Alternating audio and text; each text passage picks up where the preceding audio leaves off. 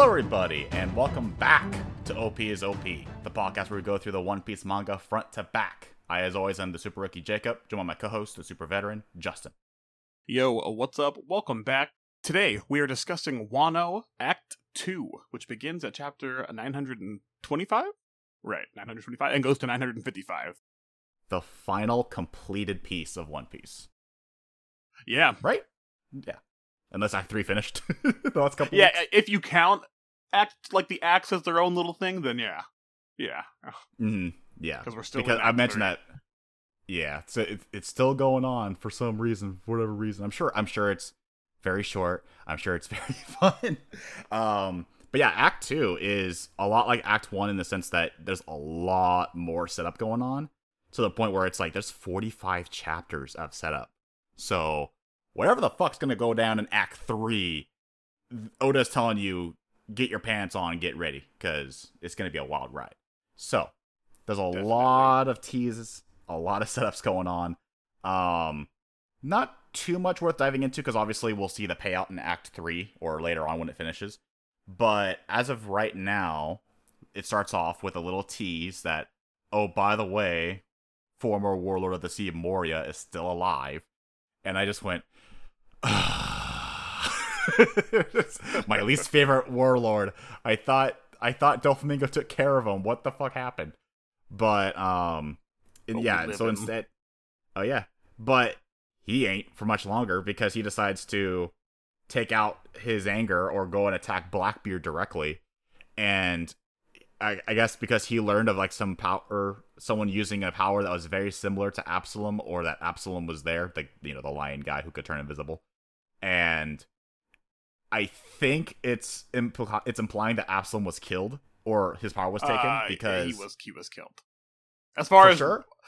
No, I guess. Yeah, exactly. I guess it's not for sure. Actually, we assume you have to kill them to take their devil fruits. Don't actually know. That's what I was thinking. Yeah, because Moria was struck by one of the prisoners that got from Impel Down, and we see Blackbeard for the first time for the New World. He looks like he's living big, right? He looks like he's living strong. He's got the booty he's wanted. He's got his throne. He's enjoying himself. Got his own private island.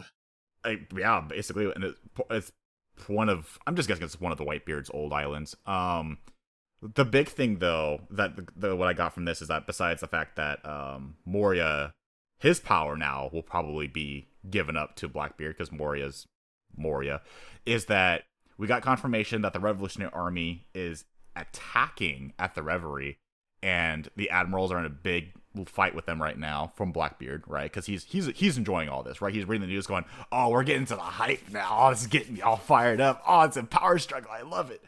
And at the same time, that's pretty juicy. Some juicy news. Oh yeah, and then a little before that, Perona back up with the I want to say Hawkeye. Mihawk. I wanted to say Hawkeye so bad, and I'm like, it's not Hawkeye. Oh, I mean, it is. Oh, that's his title. Oh, god damn it. Yeah, it's Hawkeye. Hawkeye's name is Mihawk. Listen, we watched the Spider-Man movie a few weeks ago. Marvel is fresh on my mind. I'm getting my names mixed up. It turns out to be right in this case. But yeah, and then Hawkeye is telling her it's actually best time probably to leave this place, because shit's about to go down. So Perona's on the move. Absalom is probably dead. Moria is either on the move escaping or likely dead too. It's obviously not implied that he dies, but it's like, dude, he's surrounded by Blackbeard's pirates. He did a stupid thing and got himself. I think that was an implication that he died. Because he already faked out his death once. You don't reveal that was a fake out, only to immediately do another fake out. I would hope so, but it's also... I would hope. Yeah, I really hope he doesn't get away from this one as well. Yeah, because we are in the shonen genre. Imprisoned, right?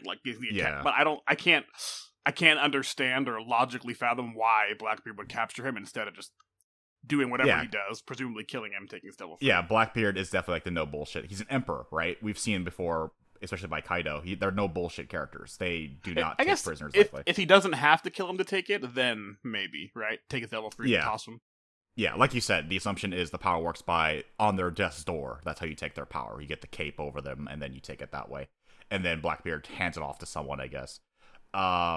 So that was a little bit of a tease, right? And that's what I was interested in too, because everything involving the Revolutionary Army after the Reverie especially the Reverie itself, is incredibly interesting. But of course, the focus right now is Wano. So back to Wano. We have this little tense meetup where that thief from the last act, we find out he's confirmed it is Doji, Ashura Doji. He's really hesitant to join because he's gone through some shit, right? He's waiting 20 years. He's trying to do a little thing on a smaller scale, and it's a little hesitant for him to join. He does join eventually, but he's making sure that, okay, I want you guys to look at the graves, right? Here are the samurai that did wait for your sorry asses for this long. Understand that that's why I'm bitter, and that's why we are going to try and do this, but honestly, like, this is our last struggle. This is a desperate attempt, right?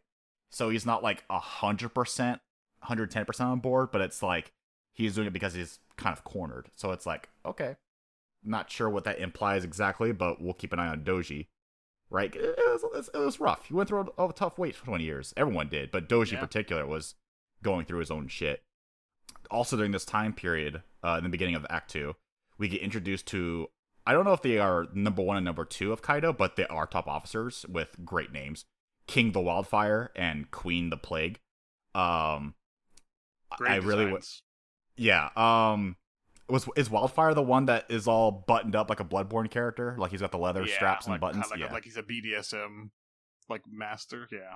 I was thinking steampunk personally, steampunk guy, but that could work too. I've seen it both ways. listen, don't. It's a little dominatory, you know. That's all I'm saying. Listen, if he wants to do his thing, is that even the word for it? Is that a word? I don't know. What word? Is it dominator? Is that what you would say? Dominator? I don't think so. Either way, he is king, so right. So the name implies.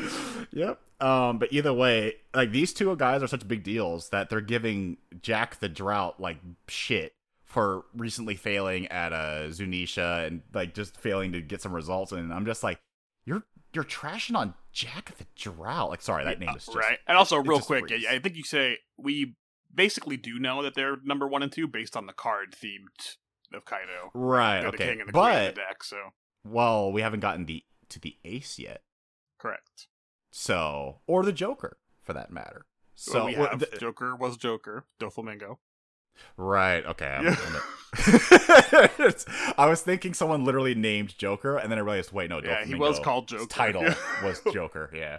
So I fucked up on that one. But there still remains is Ace. We still don't have the Ace, right? That's right? The Ace is the Ace of Spades, right? If they're gonna be around, they'll probably be named Spade or some shit, right? Right. Like Ace of Spades or some shit, like something completely on the nose. But fun I'm fine fact, with that. Remember that's the name of Ace's original crew, right? Spade Pirates. Before he joined Whitebeard, Ace's crew was named the Spade Pirates. Oh, really? Oh yeah, that's right. Okay. Yeah. Mm-hmm. So it makes me wonder then if they're gonna reveal some point, like if we're continuing that thing, because Ace's actual name is Ace. He wasn't given that name by like a pirate later on. So I wonder if like, and we know he has a connection to at least Otama. He was at least on the island at some point. So I don't know. Maybe he was with Kaido at some point. It doesn't sound right though, because he's with Whitebeard 100%. So again, I don't know. My brain is breaking right now because I'm thinking like that can't be 2 Aces, right? That'd be ridiculous. Yeah, there was only a 2-year period where Ace, right? He's 2 years older than Luffy, where he left the island. And then we know that 2 years later, basically, when Luffy met him, he was already with Whitebeard, so... Yeah, so... that long. Yeah, and we do know that at least...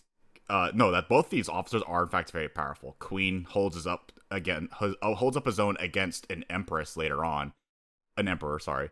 And King is able to quickly de-escalate a situation when Big Mom shows up to Wano much earlier than I expected.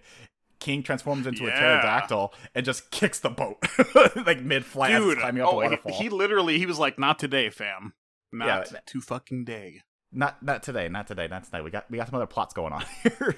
So King's the real deal. Queen's the real deal. Queen's actually pretty hilarious too. There's a part we'll get to later on during like the prison section where he has like he knows he's strong, but he also understands other people's strengths because it's of this reaction he does. But yeah, they are the real deal.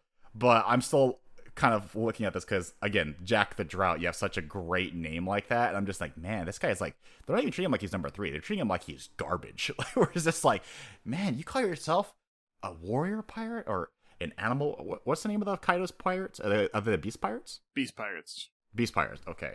You got yourself like a top tier beast pirate. You got one shot by an elephant, bro. It's just like, it's not just any elephant. It's an ancient one. But yeah, so that was a interesting setup that they had. Yeah, they seem to be, or feel like they're quite a bit above Jack. Yeah, it's definitely, to me, a much more, it's not quite on the par of Big Mom's top officer. What was his name again? Katakuri, yeah. Not quite on his part, because Katakuri seems like he's from a different series completely. But King and Queen definitely feel like, no, they're top contenders. Like, they can go to par with that. Yeah, Katakuri is built different. Mm-hmm. And Luffy did defeat Katakuri. So maybe he could compete against one of them one-on-one in the good situation, but we don't know yet. With Act 2. So, with that done, those introductions, we get a little compilation, right, of like the Alliance trying to maneuver their plans, right? They're sending out flyers with the symbol on them. You have Nami spying on weapon shipments. You got Robin infiltrating banquets. And you also got, unfortunately, Sanji and Frankie getting into street fights with the Yakuza with the area. Because, listen, Sanji is just trying to serve up some grub. It just happens to attract a lot of attention, right? He doesn't mind it. Sanji loves the spotlight. Yakuza doesn't like that because they have to pay the protection fee, right? And he goes, nah, fuck that. And no thanks, I'll protect myself. Yeah, no thank you. And we get a great scene where Frankie learned from his last fight in Dressrosa. He does a suplex off the top rail, off the top building, like 2 stories high, does a suplex. I'm just like, I love it. I'm here for Frankie all day. Most importantly, though, with everyone doing their work, we get introduced to a very cute little girl named Toko.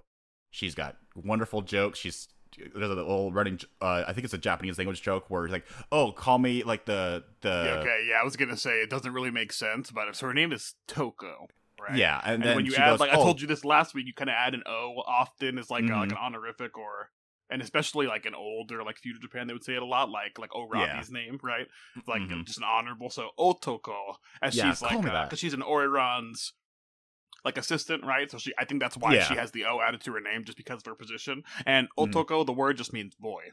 Yeah, exactly. Otoko, so she goes, oh, call me that, and then they call her Toko, and then she's like, oh, but I'm not a boy. So I'm just like, she sounds like grandma jokes. So I'm just like, you know what? Yeah, it's like she really is telling a dad joke, and she like thinks it's so funny, and I think it's really cute, and because she's like, she's a daddy's girl, right?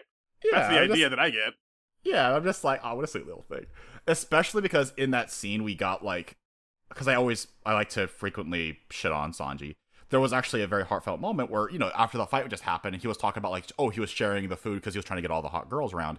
But then Toko shows up and he's like, no, he's kneeling, giving her the last of the food that's left over from all like the fight, right? Because all of it was spilt over. But he had just enough for one more bowl, and he gives it to Toko. And I'm like, oh, thank you, Sanji, good guy. And then we got that great scene. So that was a wonderful introduction to that character. That's my boy. Mm-hmm.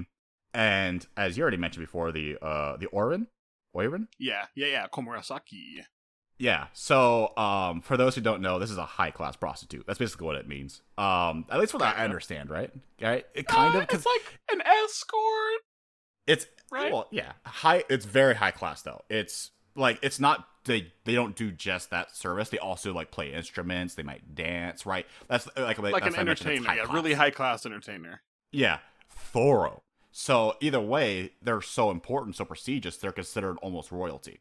So that's why when, you know, Komurasaki is walking around, everyone's like fainting like she's Elvis, right? Like, oh my god, this person is so wonderful, so beautiful, oh my god.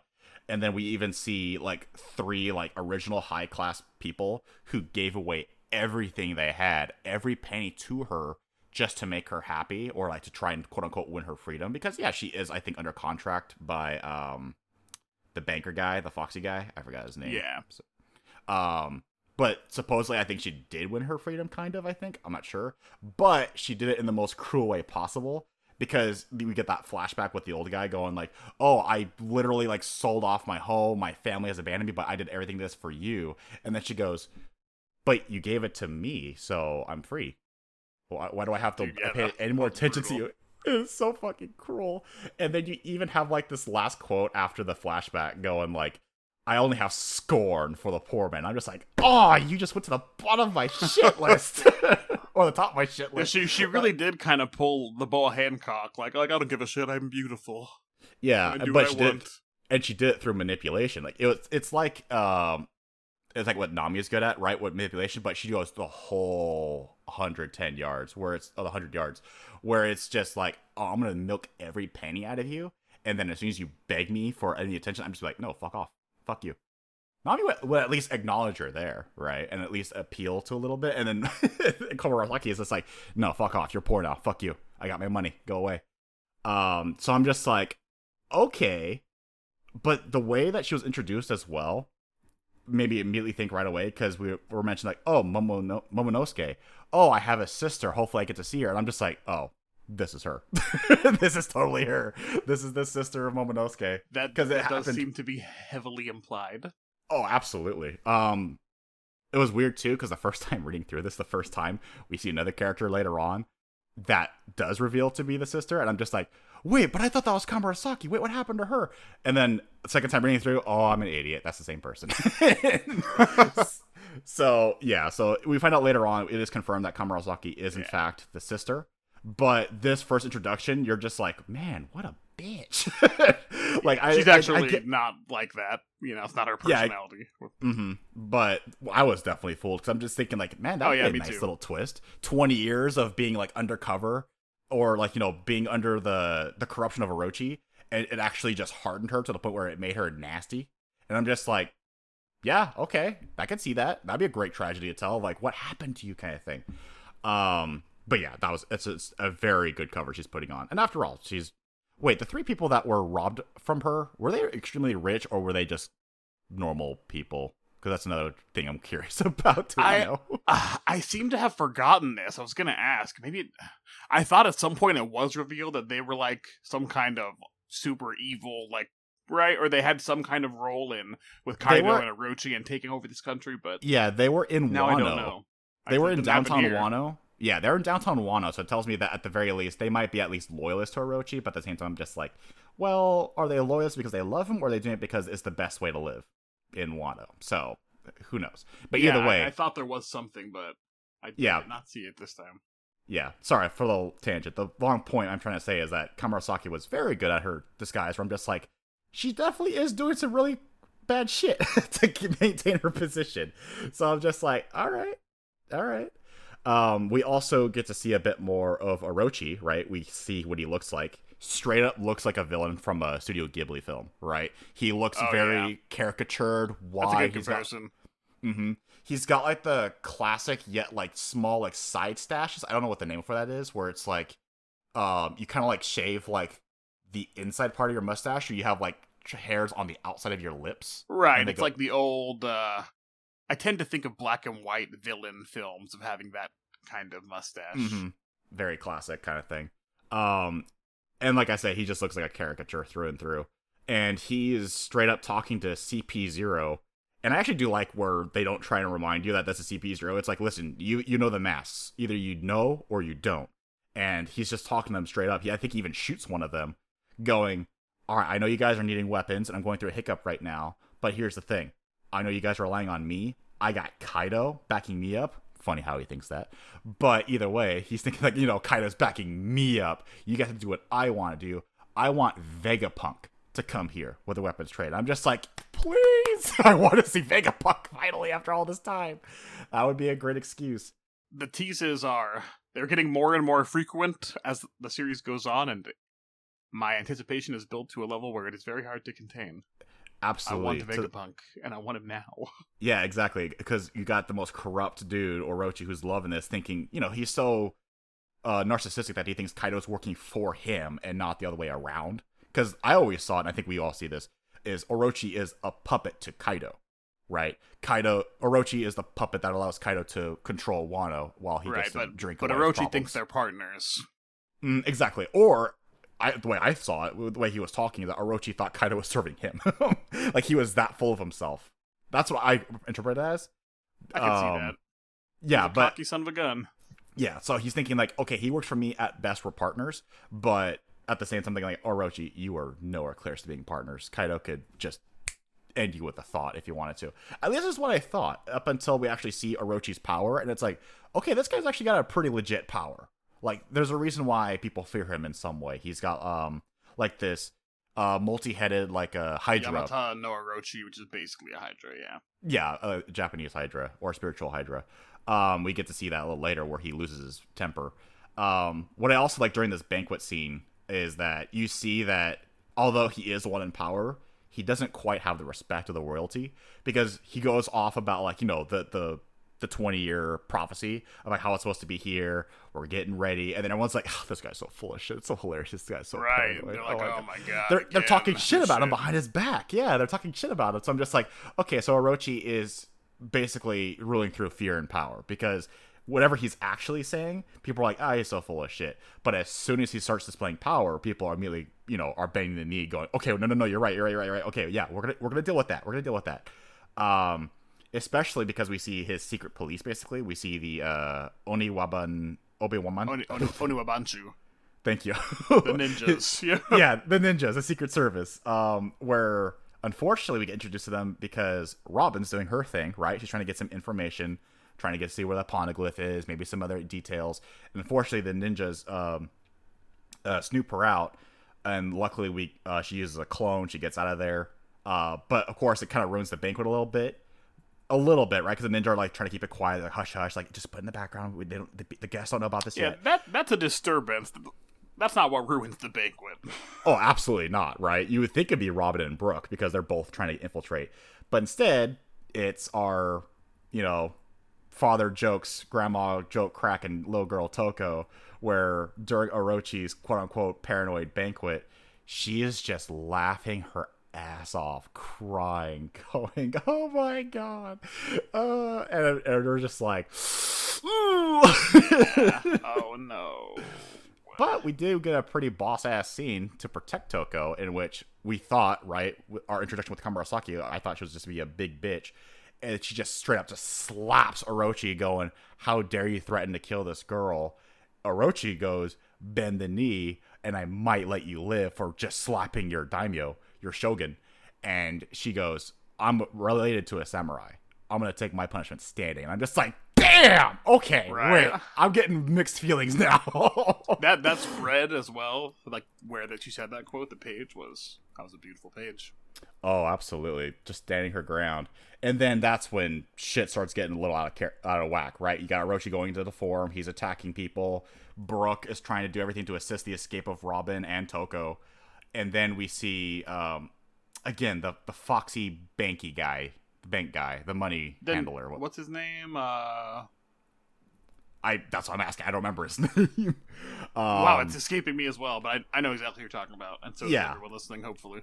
In the middle of the chaos, he still does this execution, and I was completely thrown off the first time through, because again, the first time through, I didn't realize, because I thought that this character actually died right here, and I thought the person we see later was a different character. I was convinced this was an actual death for some reason. But yeah, this somehow, we see this staged execution, and she goes, like I said, I'm going to take it like a samurai would. And then you just see her cut her down. And I'm just going, wait, we got a really complex character here where she's like a bitch against like these other guys. But she also has this, you know, the samurai code of ethics, right? So it's like, okay, wait, what's going on here? She's just killed off. Okay, I thought she was supposed to be like this really high ranked Orin. And then that had other implications, because if that guy was supposedly the one who executed her and she didn't end up dying, and we end up finding out later she's Momonosuke's sister, is he possibly the spy helping out the Alliance? Because they had implications that there might be a spy that's helping out, like a spy for both sides, right? There's a spy spying on the Luffy side, and then there's a spy spying on Orochi. Right. So, we know for sure that there's a spy on our side, and we do not know where I think the 9th scabbard is, right? Yeah. So that tells me that this guy might be him. And I was actually glad you brought that up, because Kyoshiro, that's his name. That was the fox guy name? Okay. Yeah. The guy that killed, quote unquote, Komurasaki. Yeah. So that tells me instead that's not actually his name. He's in fact actually the 9th scabbard, as you mentioned, because by the end of this, we have all the scabbards on board except for one. So that tells me that might be the spy on the inside. It could be a new character, but the way that we see him as well later on, like there's a scene later on where there's a fight between him and Zoro, and Zoro's actually surprised he's actually holding his ground, and I'm like, okay, wait, if this is supposed to be that character, he might be that ninth Red Scab. That was a very popular theory around this time. Mm-hmm. Especially because now we know that, yeah, she didn't actually die. But it was enough of a cover to fake her death and make Orochi and everyone else think that, oh, we just killed off one of the most beloved people of Wano. Oh, shit, we gotta hold a funeral. So, during all this trauma going on, right, where Straw Hats do escape, we do get this pretty funny humble brag scene where Robin and Brooke are just like, I didn't get much info, but I got their SSN, their credit card number, bank account number, favorite hobbies, house keys. I got all this stuff. I didn't get what I wanted. Everyone's like, this is where he likes to hang out. This is where his girlfriend lives. Yeah, all his childhood memory is what his mother's maiden name is. Like, okay, we get it. You actually did your job, but you just didn't get the actual info we needed. Like, for example, Brooke, he did find out, in fact, that Orochi did have a poneglyph in his residence or in his bunker or something. However, it's not the road poneglyph they're looking for. And their overall consensus, their conclusion is it's likely on this island. Like this, because, Wano is like Japan. It's like a little archipelago. It's probably on Onigashima. Yep. And I'm just thinking, if there's going to be a finale, it's going to be on that fucking island, if anything. God damn. So, Onigashima is the name to be aware of, that location. We get a little montage of Frankie doing his bit, right? He's trying to find blueprints to the mansion, trying to get like a layout of the area. We have a moment where his favorite foreman unfortunately has to fire him, and then he goes, "Fuck you, I quit first." kind of moment. Frankie's just funny during this montage. And also, another relevant fun fact about Onigashima is that it's the island of ogres from like a really famous Japanese folk tale, basically meaning island of ogres. So they can that might explain. Coincidentally, the hero in that folktale named Momotaro. Momotaro. Yeah. So. And that actually explained where the numbers came from. We'll talk about the numbers a bit later on, but they look like the ogres from the tale, so we'll find out. So Frankie unfortunately hits a wall. We kind of get that implication that the plan is starting to falter apart because they're not getting all the info they need. They're not getting the recruits they're hoping for, especially because Orochi is getting very paranoid. He's starting to arrest people because, again, he has a spy as well, so they're starting to arrest people who have the symbol on their ankle. Even if they're just brand new people that just thought it was cool, or, like they were a part of the cause, but they're not like, top ranked agents or anything. They're like, young people like trying to make a difference, and they just get arrested right away. Things aren't going as well. Frankie hits, like I mentioned, he doesn't find the blueprints. He goes through this whole like half chapter's worth of like a montage of him going place to place, and people going like, "Oh yeah, I sold it to that guy. Oh, I had it, but then this guy stole it. Oh, I did steal it, but then this guy took it because I got in trouble." And, it kept going on, and he hits a roadblock. Trafalgar Law, right? He's doing everything he can to try and keep everyone under wraps because Straw Hats are not doing a very good job staying subtle, right? We mentioned Sanji earlier getting into a huge fight with the Yakuza. But then he hits a hiccup too because then his crew gets arrested by Orochi, right? So then we have this going down. Law's working overtime. He's probably losing years off his life, poor dude, from stress. And he has to deal with that shit. And then also, earlier than I expected, we get a second fight with Sanji in the streets because, some other officers come in. We see Page One and Hawkins, right? That's his name? The card guy. They show up. They corner Sanji. And Sanji, showing a bit of growth, right? Swallowing this pride and going, "No, I'm going to use this bracelet I got from my brother from the German 6-6. Raid suit. Raid suit. Thank you. That was the name for it. I was just thinking power armor. A transformation sequence, right? He gets the cape. He gets the whole thing going on. And I'm just thinking, like, I don't like the look on Sanji. In a good way. Because Sanji is not Germa, right? Exactly. Yeah, it doesn't like fit him quite right, Yeah, the sunglasses, the cape. The cape looks fine. it's the sunglasses and I think the headgear. Like, it didn't look good on him because I remind him of his brothers. But like I said, it's in a good way because I'm just like, yeah, you're not Germa, but this is a disguise, and it does help you fight better. As we can see, it helps him with his speed, his strength, and unfortunately, gives him stealth tactics, stealth abilities. Of course. Unfortunately, how do you feel about Stealth Black? So, I get it. Yeah, and that's how I feel too. It's unfortunately just one of those things where, again, I want Sanji to grow as a character, and little things like this were great, but then it's like, but then you're rewarding him immediately, and he reverts back to his old character immediately. So he's like, oh, I got stealth tactics. Oh, I got what I wanted, baby. I'm heading to the bathhouses. I'm just like, motherfucker, just... And they even show us that flashback back from Thriller Bark, like arguably the worst part of Sanji's character. Right. That was a little like, you're actually going to show me this flashback? Yeah. So I think I mentioned... This is an important like backstory like that needs to be, you know? Yeah, that reminded to us. So I was just thinking like, well, on one hand, Oda's being consistent, right? So it's like, it might be a bad part, but I have to be consistent with the character. Maybe he has something planned. Again, like it's just one of those like really depraving things where I'm just like, I really wish he got over this in the last arc. Or again, slowly, but because of this new tech, he's being rewarded for it. When I was just thinking, hey, he's swallowing his pride. He's doing the tact upgrade right away. Okay, cool. And then that happens. I'm just like, Brooklyn Nine-Nine, cool, like panicking cool. Where I'm just like, oh boy, oh geez. But we get a quick fight, right? We see Page One. He's not the one that turned into a T-Rex, right? Was he the one that turned into a crocodile kind of guy? That was Page One, right? Yeah, the Spinosaurus. Oh, okay, never mind. I think it might have been multiple forms then, because there's a part where Page One like takes off his jacket like Yakuza style, and then he actually has a really sick look where he looks like Killer Croc from DC Comics, but he's got like the slacks on, the jeans. Right, his hybrid form, right? Yeah. And I'm just like, that's actually a sick look. He does look really cool in hybrid, but he still got wiped. Yeah, exactly. He got fucking wiped the floor easily with Sanji. I really do appreciate, like, I like the line that Sanji was saying there, because I think it was Law that was telling him, like, no, we can't, don't be doing this fight, can't be doing that, and he's like, like, it would be really good, like, I know we need to collect our allies, and, like, that's really important, but it would also just be really nice if we had less enemies, and then he just proceeds to kick Page One's ass, and I loved that. And to his credit, he does it in a disguise, to his credit. Because everyone on the island doesn't see him as Sanji. They see him as, like you said, Stealth Black. So it's like, oh, we have this third-party guy. Correction, they see him as Soba Mask.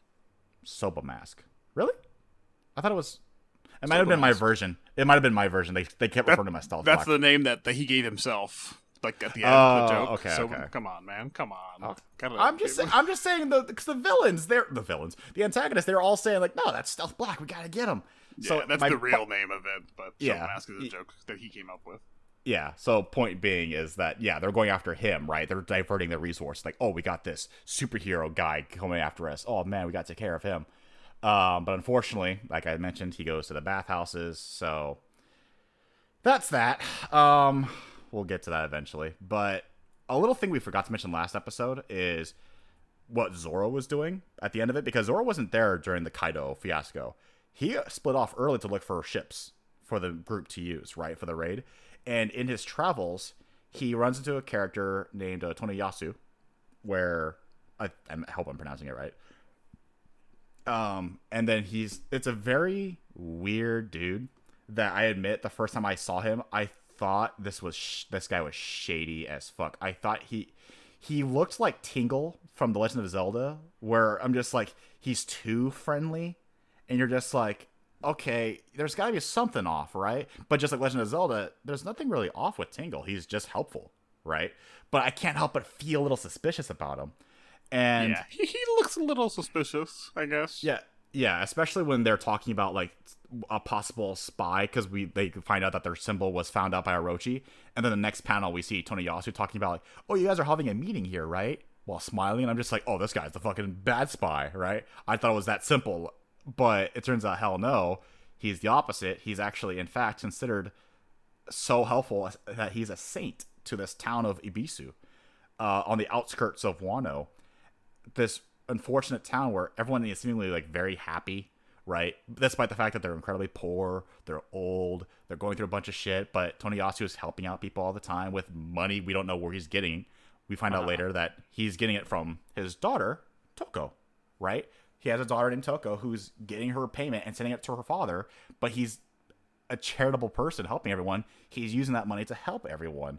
So I'm like, okay, so it's not even like a Robin Hood deal. It's just like, no, he's using his money to not feed himself, but to actually help everyone else going through their troubles. And we get this touching story of like, oh, so I was wrong. I was completely wrong. I thought this weird, suspicious looking guy was actually a very nice guy. He's so nice, in fact, that when two other members of the Alliance, I think it was, what's the guy's name? The guy who can paint figures to life, and Kunoichi, I think, or the ninja. They were talking to Tonoyasu, and they're just like, yeah, he seemed to know us, but we didn't know who he was. So it kept on that little fiasco of like, wow, this guy is so friendly. Oh my gosh. It's Raizo and Kanjuro, by the way. Oh, okay, thank you. Kanjuro. Okay, God. Again, there's so many names, but Kanjuro, I should know. But Kanjuro's been around for a while now. But he's been in the background. Even addressed Rosa when they got him. Yeah, that's true. He hasn't had a really big part until here, and even here his part's not that big. So yeah, unfortunately for me, I refer to him as, oh, he's not Sai. He's not Sai from Naruto. He's his own guy. I just don't know who he is.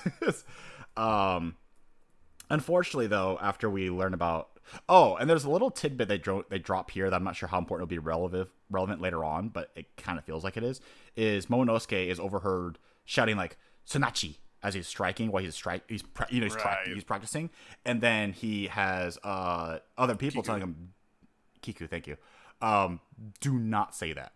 We don't know exactly why. It doesn't seem like it's incredibly taboo or like forbidden. It definitely just seems like it's almost like a spiritual thing where it's like you can only say it during like a certain time, like a certain special moment. It's a little unclear, but regardless, she's telling the future shogun, or hopefully the future shogun, do not say that.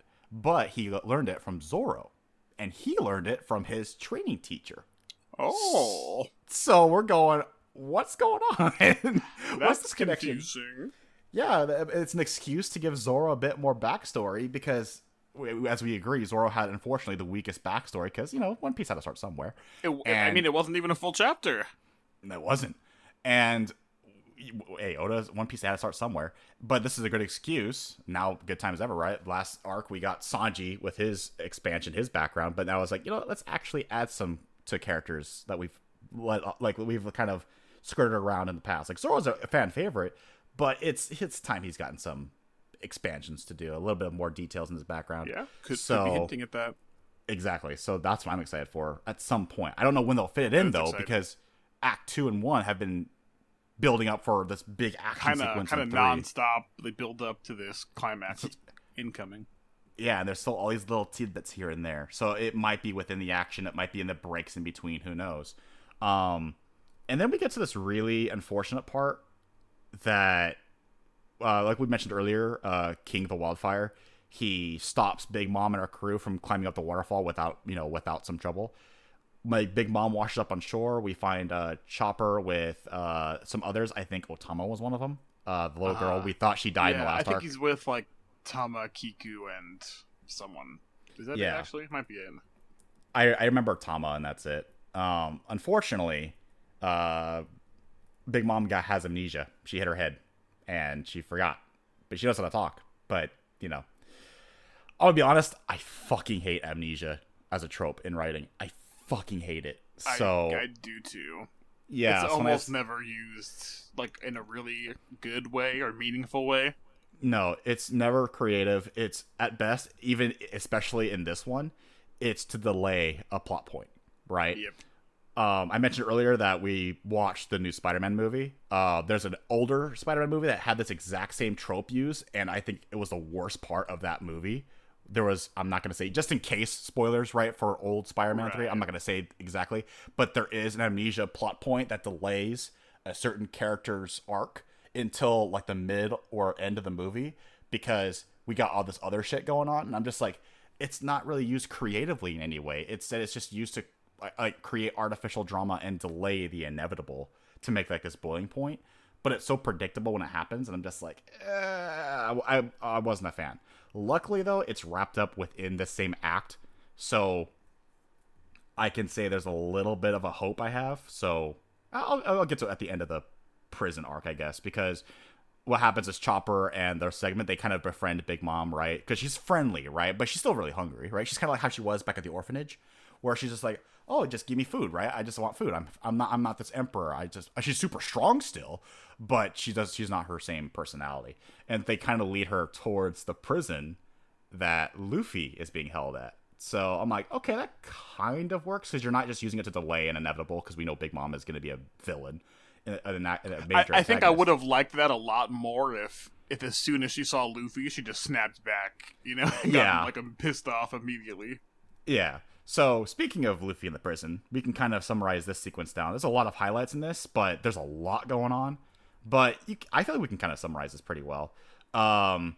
It starts off really funny, right? Luffy is actually kind of getting along in the prison a bit too well, because the way that the prison works is how much work you do, you get fed. So Luffy and Kid are having this personal competition to do the most work to get fat from prison food. And I'm just thinking, like, even in prison, Luffy finds a way to just be competitive, eat, have his own thing.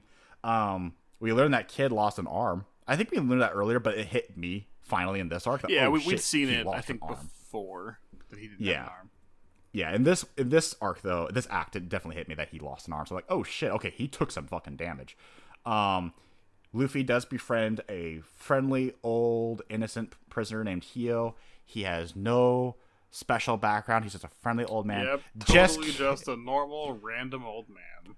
Just kidding. He was the old head of the Yakuza. Of course he was. Of course he was. It just happens. And he just happens also to be humbled because he's in prison, and he befriends Luffy. He's like, oh, you're actually a nice force to be reckoned with. But that's not the main point. The main point is that this old dude, this old boss, he almost serves as a Yoda figure for Luffy, literally, because he's like a tiny dude, like on his back at one point. I think. I honestly think that is a Star Wars reference, definitively. Mm-hmm. And I could be misremembering it, but there's a part where he says, "Do or do not. There is no try." I could be wrong about that, but I like to imagine he said that at one point. I think there's a paraphrasable quote there that says basically the same thing. Yeah, if there was ever an English dub to this point, they would be unapologetic and have Hio say something very similar to that when he's teaching Luffy a very unique perspective. They're not there yet, but they have a chance. Yeah, they have a very unique perspective. Sorry. So Hio was, while all these events are going on, right? I'm kind of speedrunning through this prison segment, so I hope you forgive me for that. But to be honest, I completely do, because it's a training montage. It's cool. Yeah. But, like, the most relevant information is the stuff we learn about the Haki, I guess. Yeah. Right? So that's the most interesting stuff to me. And Kawamatsu is interesting as well. Yeah. So there was definitely a part where I know that we were told in the past, right, that you can use armament for offense as well. But we were just told that. We were never shown that. Not even like a visual aid. In this case, we actually got a visual aid, and it made so much sense to me with that little panel. I kind of don't like it when shonen give you like a visual aid all the time like that, because I'd rather us like see it in the now rather than like in a little diagram in the background. But I do admit this really did help me a lot when they showed like the Haki fist with like a magical field around the arm, so that when you're punching objects or even people, it disintegrates before you even make contact, because it kind of works like a almost like a those blades from Metal Gear.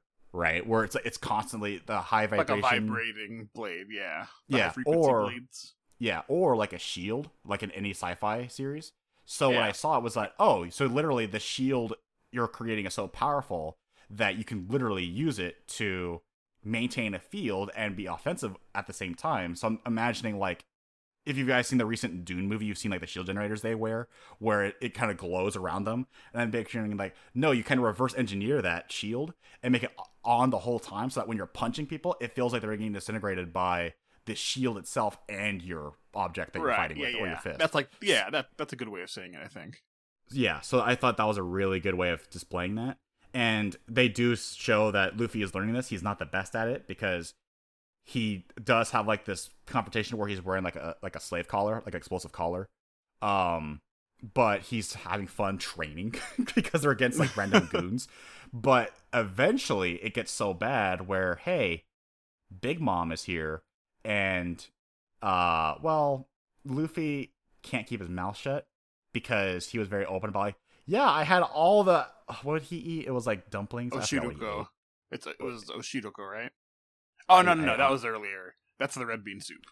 I honestly forget, but it was the food that she was yearning for, right? Because again, I think that's what it was. Actually, I'm pretty sure it's red bean soup again. Because there's like every time everyone's eating in this arc, like the only food they ever mentioned by name, I'm pretty sure seems like is red bean soup. Okay, well, regardless, unfortunately, Big Mom did have amnesia, but she still has her hunger tantrums because again, she's like back to being where she was a little girl, and immediately she's like, who ate, like she's going to the bowl, right, the cauldron, and it's empty. She's like, who ate all the food? Because she smells it, and Luffy's like, man, that reminds me of that food I ate earlier. That was so good. Wait, but, actually, in this case, I think you might be right. It was dumplings, wasn't it? Was it dumplings? Or like I don't know. I've completely forgotten, and I can't for the life of me remember what was inside that giant pot. I feel like the exact food is not that important. What's important is that this is the first time. Yeah. What's important is that this is the first time Luffy realizes he said some shit out loud about like food. Because, you know, in the past, whenever he's by himself, he's always talking out loud. He's never thinking in his thoughts like, you know, Chopper or like a traditional shonen protagonist would. He's talking to himself out loud. This is the first time where he's looking over to Hio, panicking, going, shit, did I just say that out loud in front of Big Mom? And Hio goes, yeah, you did, you fucker. Now she's coming for us. And even then we have this moment. Recognizes that was a terrible idea. And that's saying something. Yeah, and that's actually like progression of growth in his own way, because he's like panicking on the spot going, shit, I shouldn't have said that in front of Big Mom. We're still wearing these explosive collars. We will have a range where we step out of the ring, they explode, and we die. And Big Mom is kind of coming at us right now, and we're kind of fucked. However, he does master the Haki to a point where he can recreate what Rayleigh did all the way back at Djibouti with Cammy, right? That was her name? Yep. Where he was able to rip off her explosive collar without it going off. Or at least not until later. Because he was using that field that we mentioned to disintegrate the collar itself rather than activating it or using pure strength, right, to rip it apart. So it's like, oh, okay, so rather than using pure strength, you now have a disintegration added to it. And that could be anyone who can master armament. So I'm like, all right, cool. And Luffy is so confident, right? He got the collar off. Like, you know what? I'm going to punch Big Mom so hard. I'm going to master it. And fuck no. And he and Hio get bitch slapped so hard into the wall. It is like a Looney Tunes moment where they're just like perfect 90-degree angle just sticking out of the wall. Like darts on a dartboard. And I'm just like, you got a long way to go, Luffy. Mm-hmm. One step at a time. One step at a time.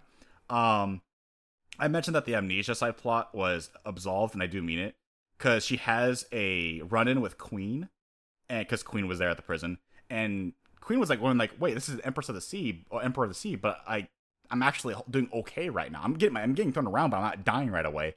He does like this crazy attack that lands right on her skull. It knocks her memory back. And then she goes, and then Queen gets like, oh shit, oh fuck, oh shit, no, nope. He literally has a nope, a nope moment. And I'm just like, all right, Queen is strong, but he also understands his strength, and he's clearly also very intelligent because he was out of there immediately. Mm-hmm. He's like, no, I do not want those hands. I'm dipping. Yeah, there is a part where they managed to tie her up and I think knock her out. I forget exactly how, but.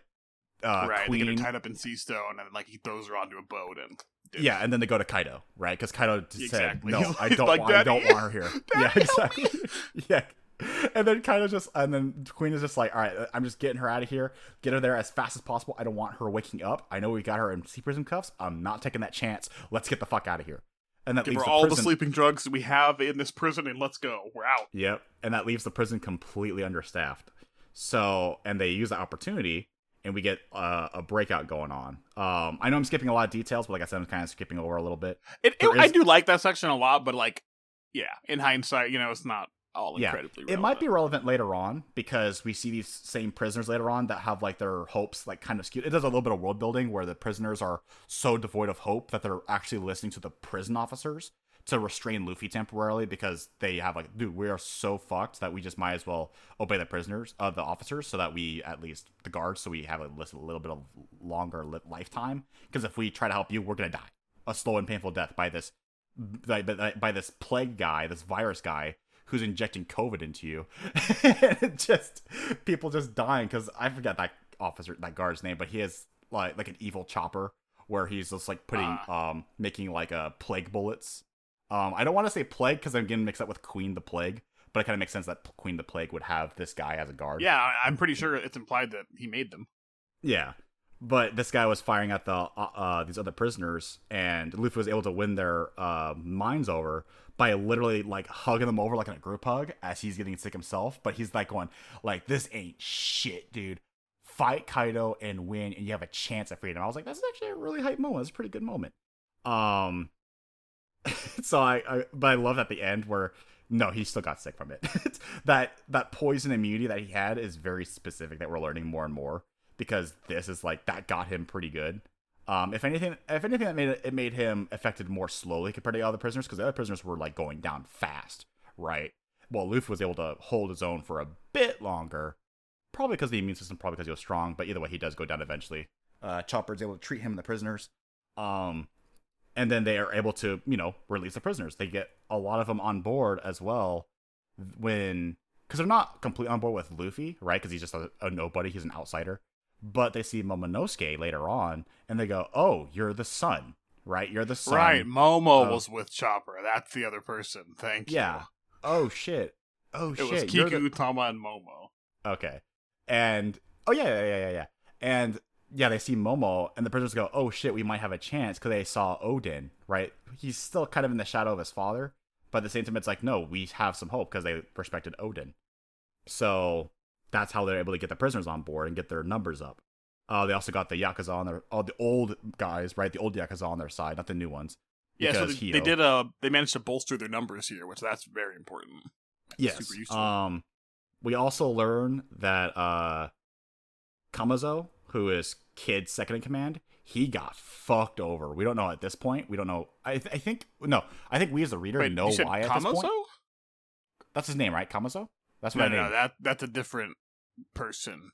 Ah, shit, I fucked up. Kamazo is the Robin Hood like figure, I believe, right? I thought, because I know those Kid's second in command is named Killer. Killer, okay. Killer. My bad. Sorry, guys. I thought that. Well, yeah. So Killer, he was basically like this Grim Reaper bandit legend that was going around, and oh wait, no, you are right, and I am wrong. Kamazo was the fake name Killer was using. You're right. Okay. The other guy is Ushimitsu Kozo. That's the Robin Hood figure. Okay. So yeah, so Kid, he's trying to figure out what happened to Kamazo. At this point, we the reader, we know, but we're gonna get there later. Killer, say Killer. Killer's his real name. Killer. Kamazo's the fake name. Killer's the real name. Okay. So Killer, is stuck like in this Joker state where he's constantly smiling. We the reader. Well, yeah, he ate a fake fruit. Yeah. Yeah. So we the readers, fruit. Yeah. So we the readers, we know what happened at this point, but for the sake of our structure that we're trying to go through, we're gonna mention it a little later. But Kid's trying to find out exactly what happened and how to fix it, right? So he's not going to join the Alliance. He's soloing it for now. So he might come back later on, right, during the big fight to get some revenge on Kaido. Or he might just flee because he knows how strong Kaido is, and he's trying to just fix his first mate. We also learned that Che Guevara is here. Sorry, Caribou is here. I don't know how. Don't know why, but he's here. I don't know how relevant he will be because he's kind of a weird character, I'll be honest. When we first saw him at Fishman Island, I thought he was disgusting and he didn't really add anything. And then he becomes Che Guevara to the Revolutionary Army, and I'm just or pretends to be. Oda is refusing to let us forget about this character. Yeah, there's something about, like, I don't know why. Again, maybe because that he took up that new role, like I said, as that inspirational leader. Even though he's not really him, he pretended to be him. Maybe he'll actually fulfill that role. Either way, he got caught by Kaido and he's here. So I guess he's a part of the Alliance, whether he wants to or not, because Caribou's playing nice right now because he realizes he's out of his game. We kind of learn a little world tidbit that Haki and Wano is called like Rio, I think, or Ryu. Ryuo. Ryuo. A little detail. We kind of glossed over this character. Sorry, but I'm guessing this is. I feel like this character is kind of popular. Sorry, we didn't mention him until now. Kawamatsu, he was the guy in the prison. And he's a frog, or Twitch chat Kappa. Sorry, it's the whole like cultural osmosis thing where it's like I see Kappa as an emoticon that you use on Twitch chat, but it's like no, it's literally a spiritual frog. That's the actual Kappa. So I had to tell myself Kappa, that. it's like old, like a demonish kind of figure monster. Yeah, basically looks like Kawamatsu does. So yeah, and he's a pretty cool dude. He was the shadowy figure in the cell, and yeah, Big Mom and Queen escorts Big Mom, right? And then after a very quick clash of conquerors, right, where they fought for like really rough for like an hour. Then they got drunk together and became allies. Yeah, a couple chapters later. So they, Big Mom and Kaido are officially allies until the Luffy alliance is dealt with. So that's a big And then later on, we see, as I mentioned earlier, the numbers. These giant creatures that are, I guess, ogres, as you mentioned from the Onigashima. Right. I think they're metaphorically the ogres here. Yeah. I was wondering if they were giants or not, but they seemed very shadowy almost, so I'm like, probably not the actual giants. They call them numbers, they didn't call them giants, so they might be someone new. There's clearly still some secret to them, because they haven't shown them. Yeah, they haven't shown their faces. We just know their figures, basically. Yeah, we just know they're enormous. Yeah, exactly. And so they get the bolster the numbers, they find another samurai, and yeah, then Luffy broke out with the help of Hio. So... and Chopper. I guess Chopper helped too. He helped Luffy not die. Again, Chopper's important, but it's so small. It's not as flashy when those moments happen. It's a shame. It's been a while since Chopper had like a really big moment. He could. It could be any moment, but it definitely seems like if anyone... The last recent thing he did that I really liked, which I think I mentioned it because it was Whole Cake Island, we said, when he was like, man, like we can't stop her, but I'm just going to drag her into the sea with me. I thought that was badass when he was trying to stop Big Mom. But that, like, he gets little moments, but nothing like, nothing crazy lately. Nothing like Brook or Nami from the last arc, unfortunately. Or, hell, even Carrot. I honestly still forget Carrot exists, I'll be honest. But even then, Carrot had a bigger moment than Chopper last arc, unfortunately. But yeah, we'll see if Chopper comes in Act 3. And especially because, we're dealing with someone named Queen the Plague, and he probably has other officers, so he could be an easy counter to them. So back at the Flower Capital now, and again, we're jumping around chronologically, but I just want to focus the opening with the Flower Capital prison, and now we're getting to the conclusion of the Flower Capital, where we get the bathhouse scene, we get the happiness punch return, we're all happy. Sanji was there, he gets... Of course he was. He does get some intel, right, probably because he was waiting for a good scene, but he overhears some intel, of course he did. But we do learn that Orochi, we learned about this is when we learn about Orochi cracking down on people with the symbol. I would say there would have been a small forgiveness to the scene if they brought back one of my favorite jokes back from Drum Island, where at the end of this, remember how Sanji's beaten up so much by Nami that you can't recognize his face except for his eyebrow. I was really hoping there'd be like an updated version where Usopp's doing it to Sanji, where he's like, "Who the hell is that?" And then you get the dramatic zoom in on the eyebrow, like 3 panels. Like Zoro did to... to Usopp, yeah. So I was like, that would have been great. That would have been a callback to that. But unfortunately, no. And I'm just like, again, just these weird moments. But hey, we got Happiness Punch returning, so that's cool. So even more people in debt. We also get to see this. We also see this character named Gyukimaru. As of right now, he's known as Gyukimaru, I think. He's a thief. He steals almost off screen, actually. He steals Shusui from Zoro. They have like this cinematic clash on the bridge. It's all full of snow. But then we get, I know we're jumping around again, right? Because Killer was there. He interrupts the fight. He gets a blow to Zoro. But this is how Zoro meets Kamarasaki, or better known, Hiyori, the actual sister of Momonosuke. She treats Zoro's wounds. And we get the side plot where Zoro is trying to get that sword back. but it's a little kind of a odd story, right? Because we learn that Gyukimaru is doing a noble cause. He's actually gathering the swords of all the fallen samurai and burying them, or keeping them stashed in a underground, like in a kind of cave that he dug. Yeah. Or found. So, but originally, Gyukimaru what's the actual? I don't want to say Okami. I don't want to say Okami. What's the actual name? We learned because he's a spiritual fox. He's actually a kitsune. A kitsune? Is that his name?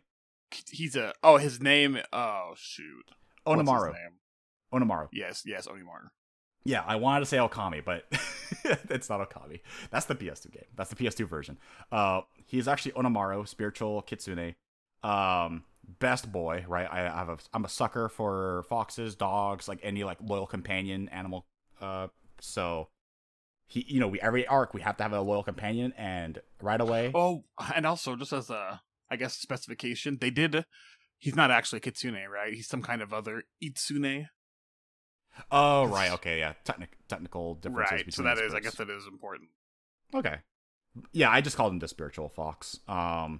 Because he has a very great like artistic design, where again, like it's like classical Japanese art. We learned that the flashbacks were Hiyori. She ran away from Kawamatsu, right? Is that his name? Yeah. Yeah, Kawamatsu.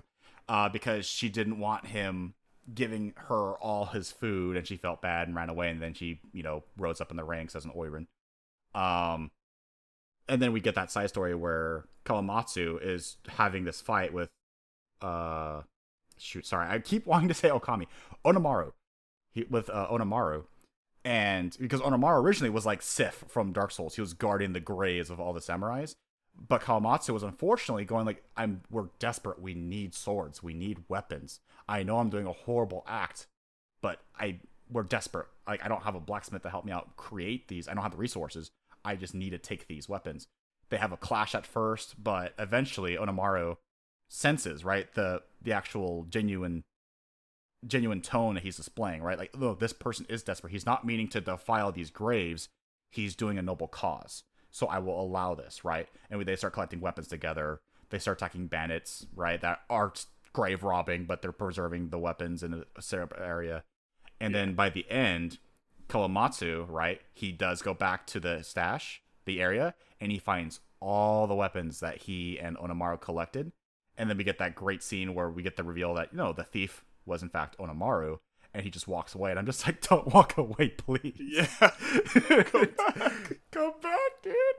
I need my Sif. I need my Okami, please. I swear to God, if he's not like the Karoo of this arc, I'm gonna flip a table, dude. Because we need an animal companion, and he's best boy. I mean, that's a very high bar you're throwing out there. It's out of nowhere. I have a bias for, like I said, dogs, foxes. You know what? He has a little bonus points. He can make it. He could. It's possible. As of right now, it is higher tier. With what he did, right? He did the thing. But we'll see. So that's how they got the weapons, right? They got the manpower, then they get their weapons. Unfortunately, though, they lost their element of surprise, right? So what happens is, unfortunately, a horrible series of events in the Flower Capital, where, as we mentioned earlier, we find out the character's name, the real name, Yasui. Yasui? You said there's a weird way to pronounce it. His original name was, we thought his name was Tonoyasu, right? But his real name Yasuie. Yeah, Yasuie. Okay, yeah, Yasuie. Orochi thought Yasuie was the Robin Hood there's a lot of figure. aliases. I just realized how many aliases are in this. That's why I'm having a hard time remembering names. I'm having a hard time remembering names. I think I'm doing okay, except for the Kamazo part. Dude, like half of the introduced main cast is using a fake name, like at first. Yeah, and I'm trying to figure out. Yeah, I'm trying to filter out like what are the wrong names. Okay, what are the names I can just toss out now, right? So Yasuie, Orochi thought he was. I don't think he thought he was a Robin Hood figure, but he did think he was someone else, right? He didn't arrest Yasuie for being Yasuie, an old ally to Oden. He arrested him for being someone else, right? Because he just thinks, okay, he's getting all this money right? He's clearly a thief. And it's like, no, it's actually because he got it from his daughter, but, because he's a fucking Orochi, he didn't bother actually interrogating him. So we get this horrific scene where Yasuie, he's still smiling, he's still, he's still being happy, yet he's being crucified. He's on this super tall wooden pole that's as tall as almost as tall as the building behind him. Not the main tower, right? Not the main one that has like the arched tree in the background, not that building, but like the main courtyard building. It's incredibly tall for the entire town to see. And we actually get this great moment because, again, they lost their element of surprise. And Yasuie is revealed as like, no, I'm not who you think I am, but I am this old friend of Oden. And we see the backstory, right, of like Yasuie. He was not at all like the happy person we see him now. He was like kind of like a colder person. He seemed more practical, more pragmatic, where Oden was, a bit more ambitious. But Yasuie was always an ally from the past. He was always helping out the people when they were poor or when they were captured. He would give them like money, right, or food and get the hell out of here, right? But we still don't know what happened between then and now to make him like this overly joyous person, even when he's about to die.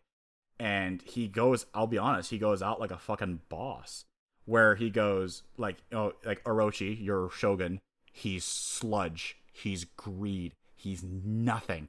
I did that symbol thing as a fucking joke. That guy is stupid and paranoid, and you're all idiots for believing him. Like, he's actually doing such a great cause for the Alliance, because they're going, oh, he's actually helping us out by making people think that, because, yeah, we know this guy's paranoid.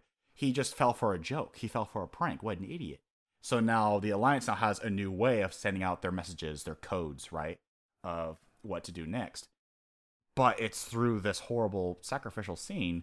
But again, he's owning up to it like a boss, even though he's being crucified, and he has like the firing squad from below about to aim at him, and he decides, I think I'm going to go out singing, right?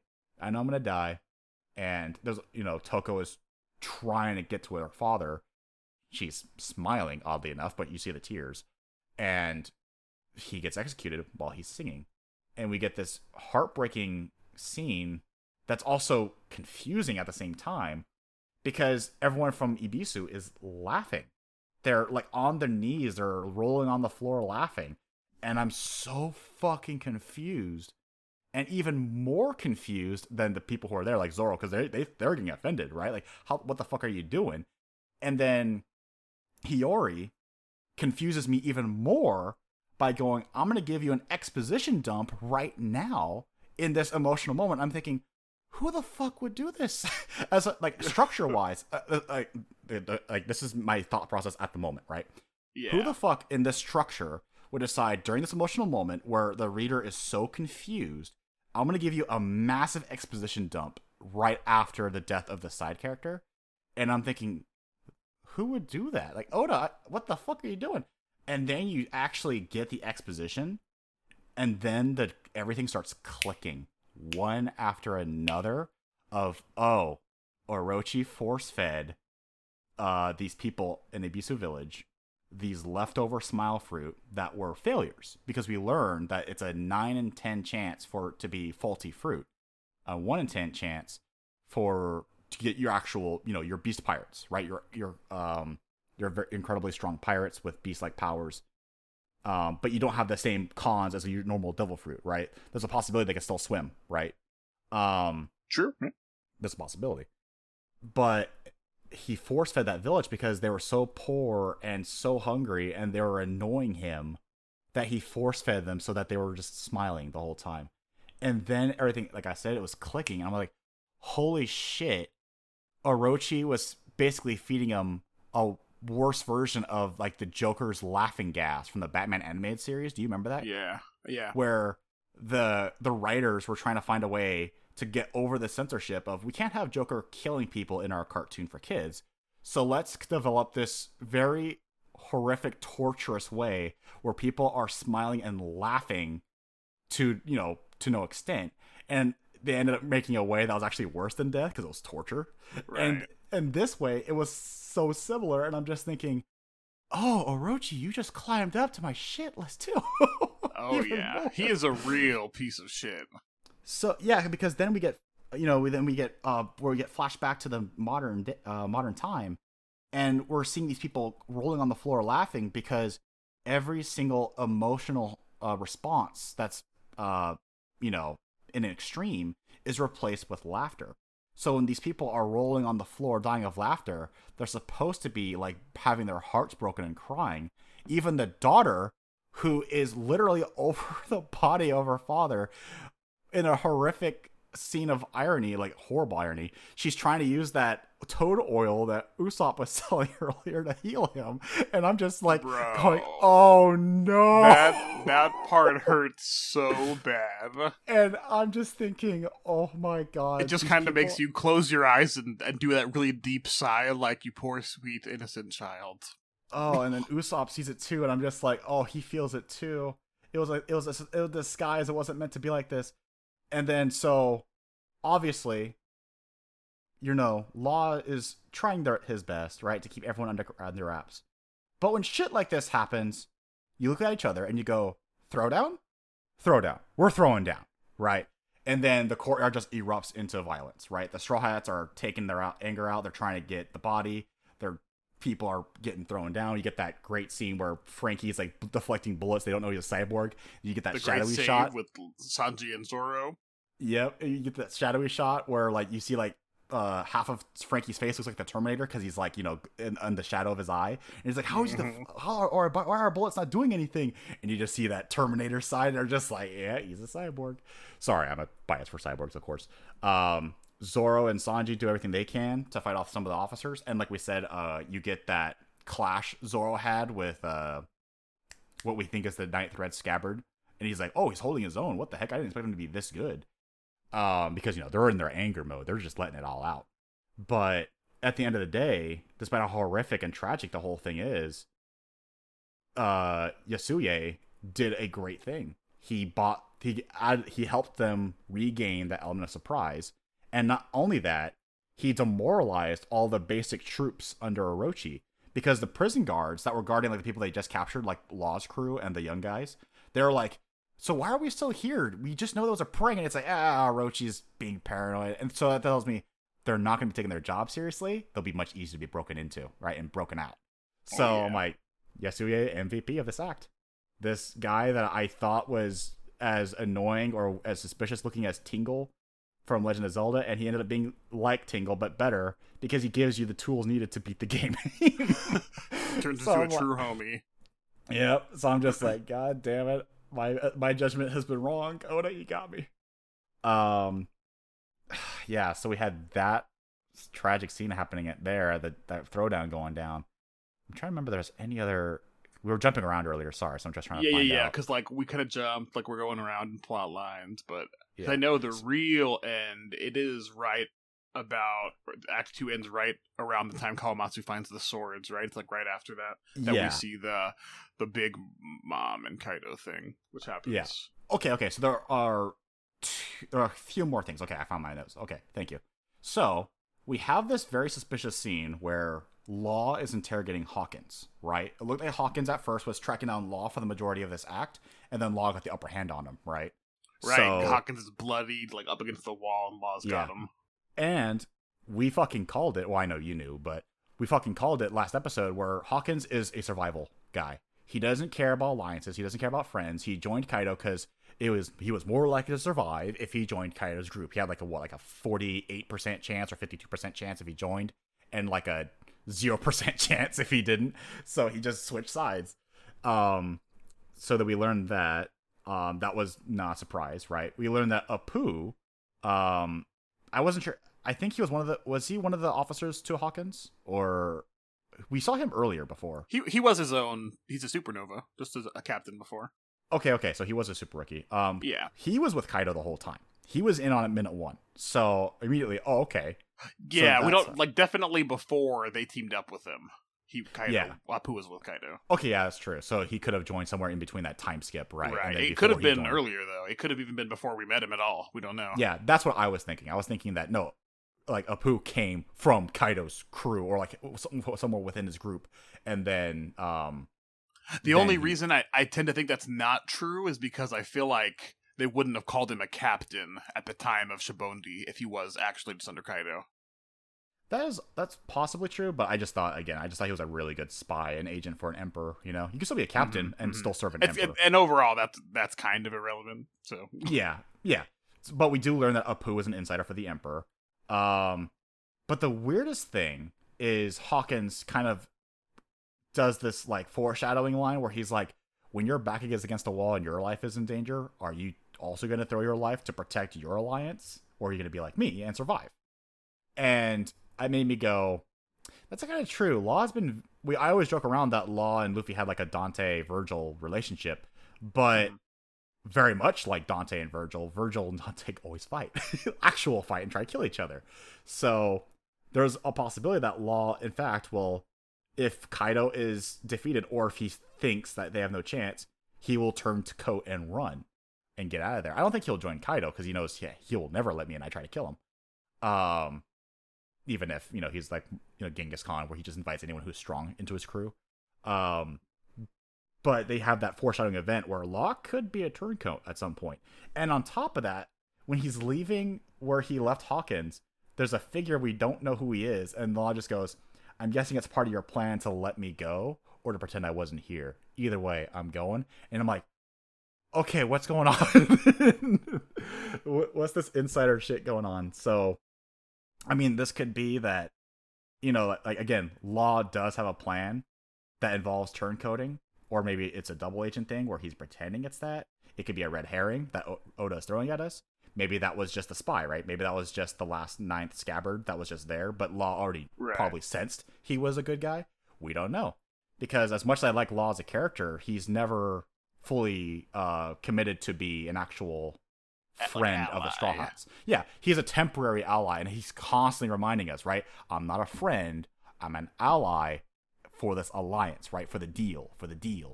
I'm not your friend, as much as Luffy wants to try and win him over. But Law is a more, he's a deeper character. He's not like someone who's like, oh, you're going to give me a good speech, I'm going to be swayed into it. Law's like, no, I have Law's no not goals. Necessarily just gonna completely agree. Like, you know what? Yeah, I'll help you go become the Pirate King. You do your thing. Like, just because he wants to be the Pirate King. Teamed up with him once, right? Once we take care of Kaido and we have the power gap, we are enemies again, and we're gonna compete for that for the Pirate King title, or for the treasure for the One Piece. So we'll have to see where that goes.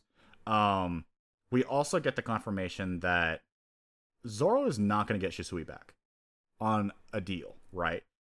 It takes a while, right? Because Zoro is very passionate about his swords. And obviously, because Shisui was the newest one he got, and that was the one he actually defeated the old... the previous owner of.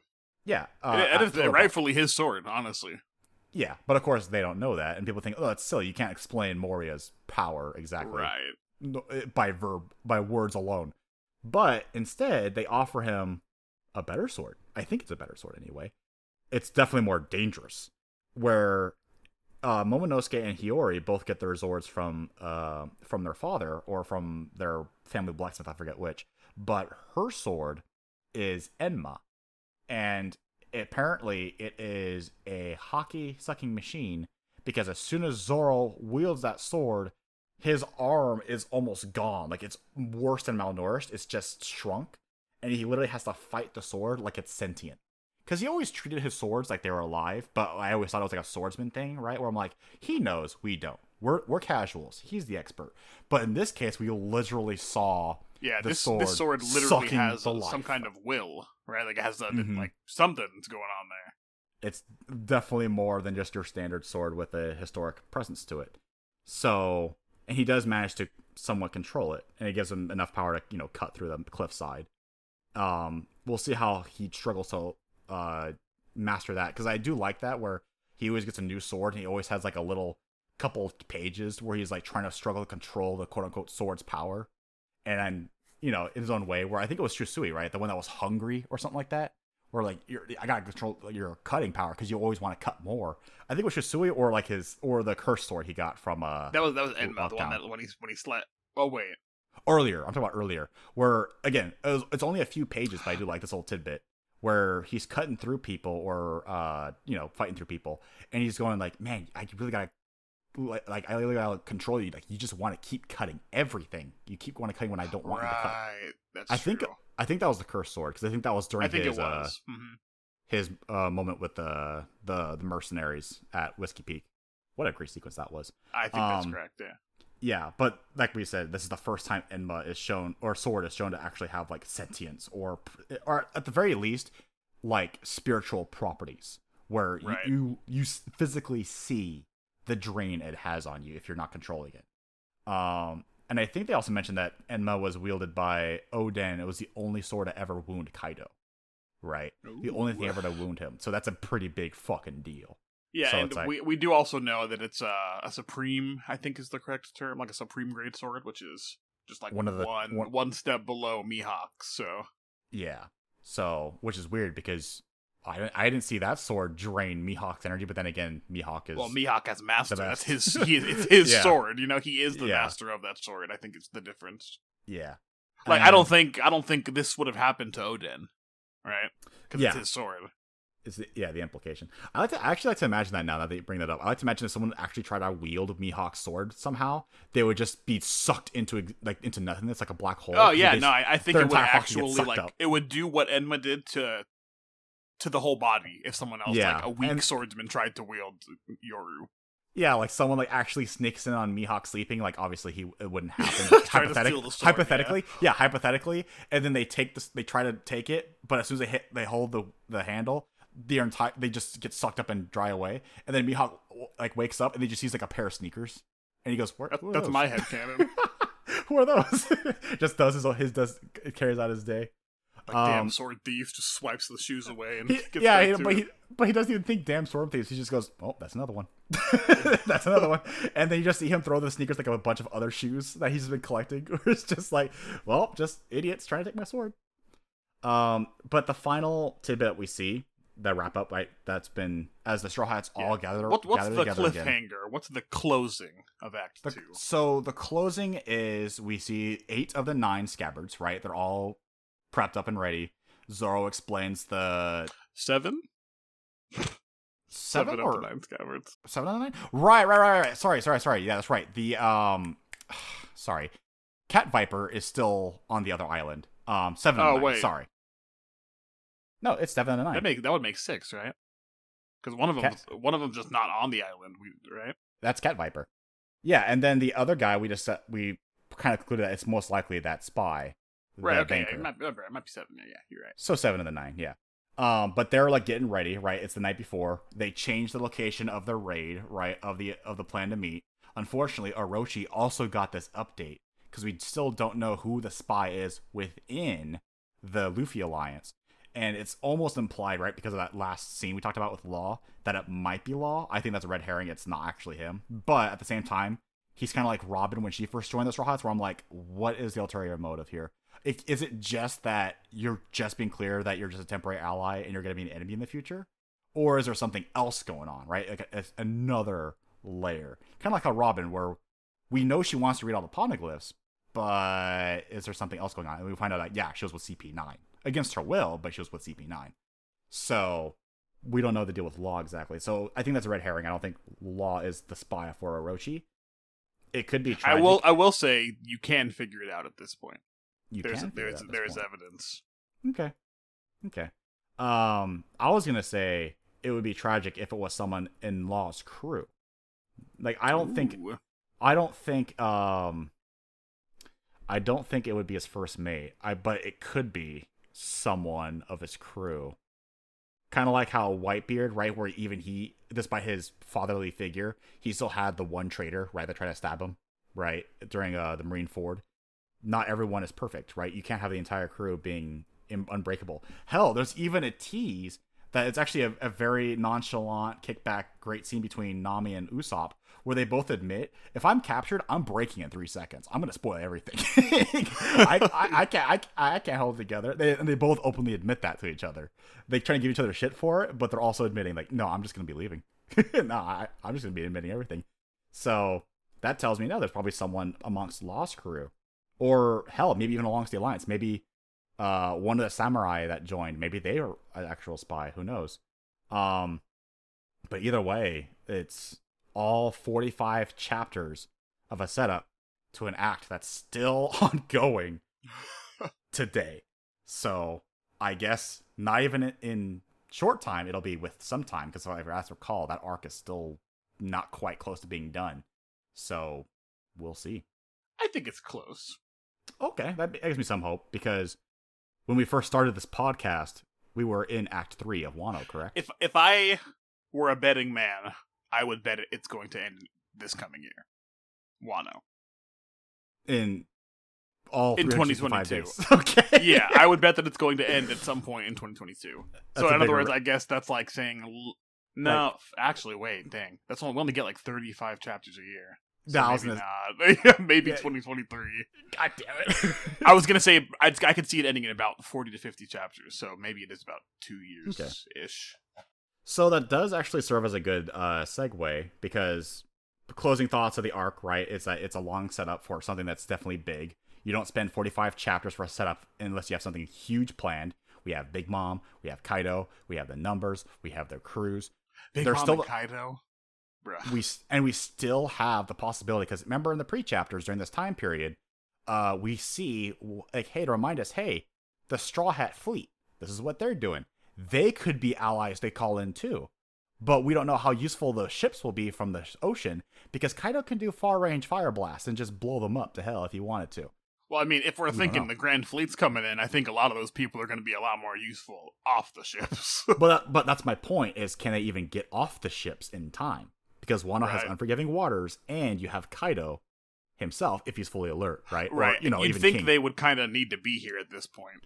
Yeah. So, but then again, Act 3 is super long. So that tells me there's enough time they have it, so maybe they can get a call out with their, oh, we didn't even mention that, the stupid smart snails that Wano has.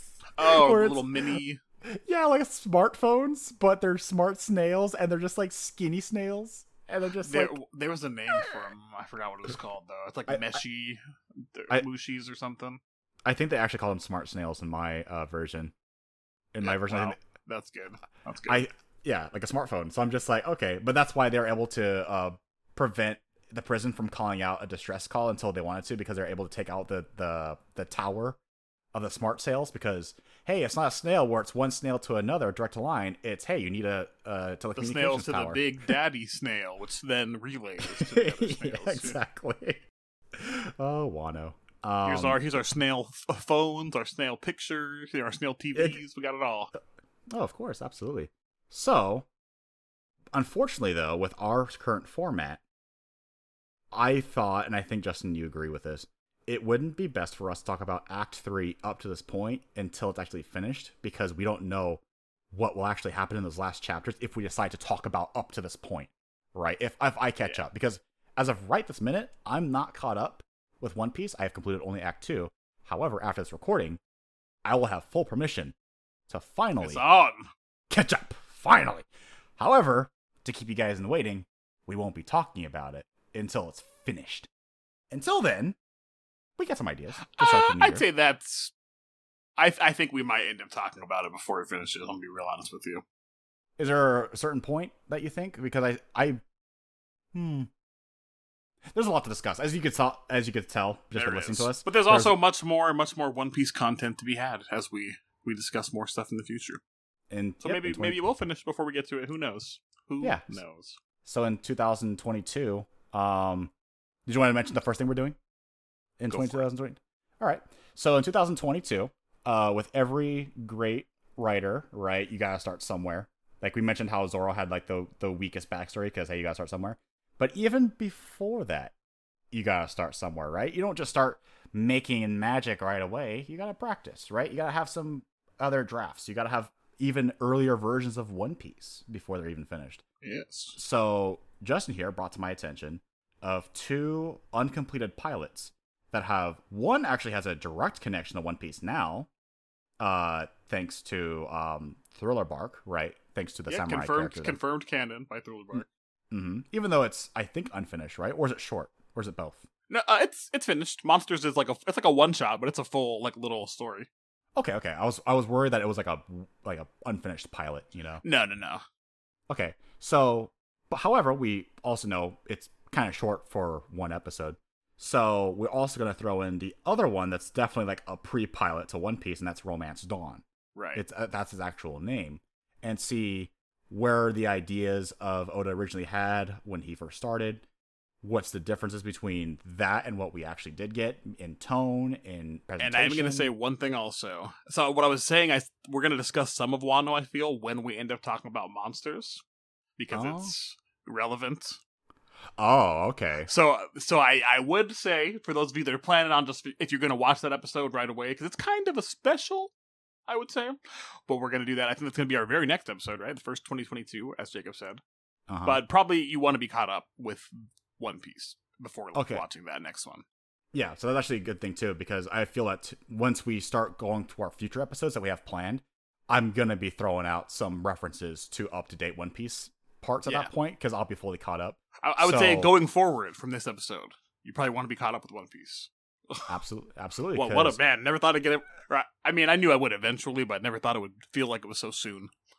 Exactly. That's how I feel too, where it's like, I didn't think, because I knew it was 1,000+ chapters, but I didn't think I'd be catching up this soon. At the same time, it's been a full year, more than a year, but I'm still going, that's still earlier than I thought. Because it's considering how we talk about our episodes. So it's actually great that I get to finally have permission to finally fucking catch up. So for our next episode, we will be talking and discussing monsters and Romance Dawn, connecting them to early One Piece, as well as Justin mentioned, that I didn't know about, to current One Piece. So we'll see how that goes off. And then after that, should we say after that too, or are we going to say that for after that episode? We'll say it. We'll say that next week. Gotta keep them on your toes, you know? Yeah.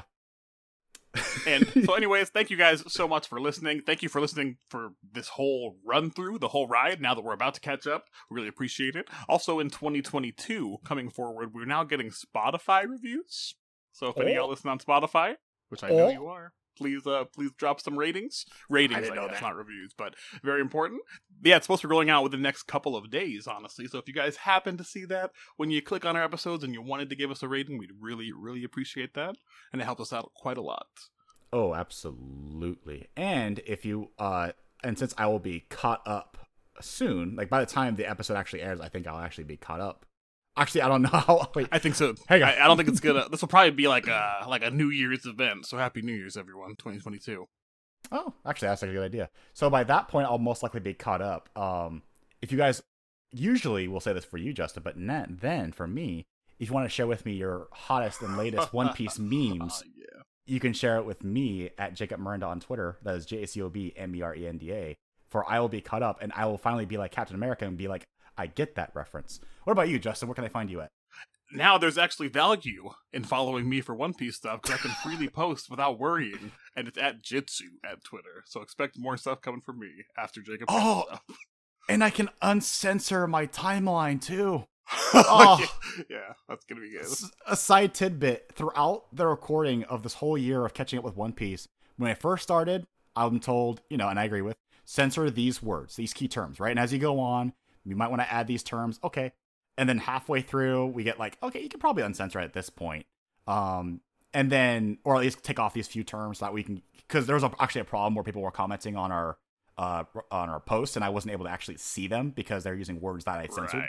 So I actually had to pull them back so I can see your guys' feedback. And then I think a few weeks ago, you were like, yeah, you should probably re-add those censored terms. So I know shit's going down currently in One Piece, so I can't wait to fucking catch up and be in the know. And then, of course, to also read and cover Monsters and Romance Dawn, get fully deeper into the One Piece expanded universe. Yeah, so there you go. So next week, or next episode, most likely next week, Monsters, Romance Dawn coming at you guys, and we'll look forward to seeing you then. Bye-bye.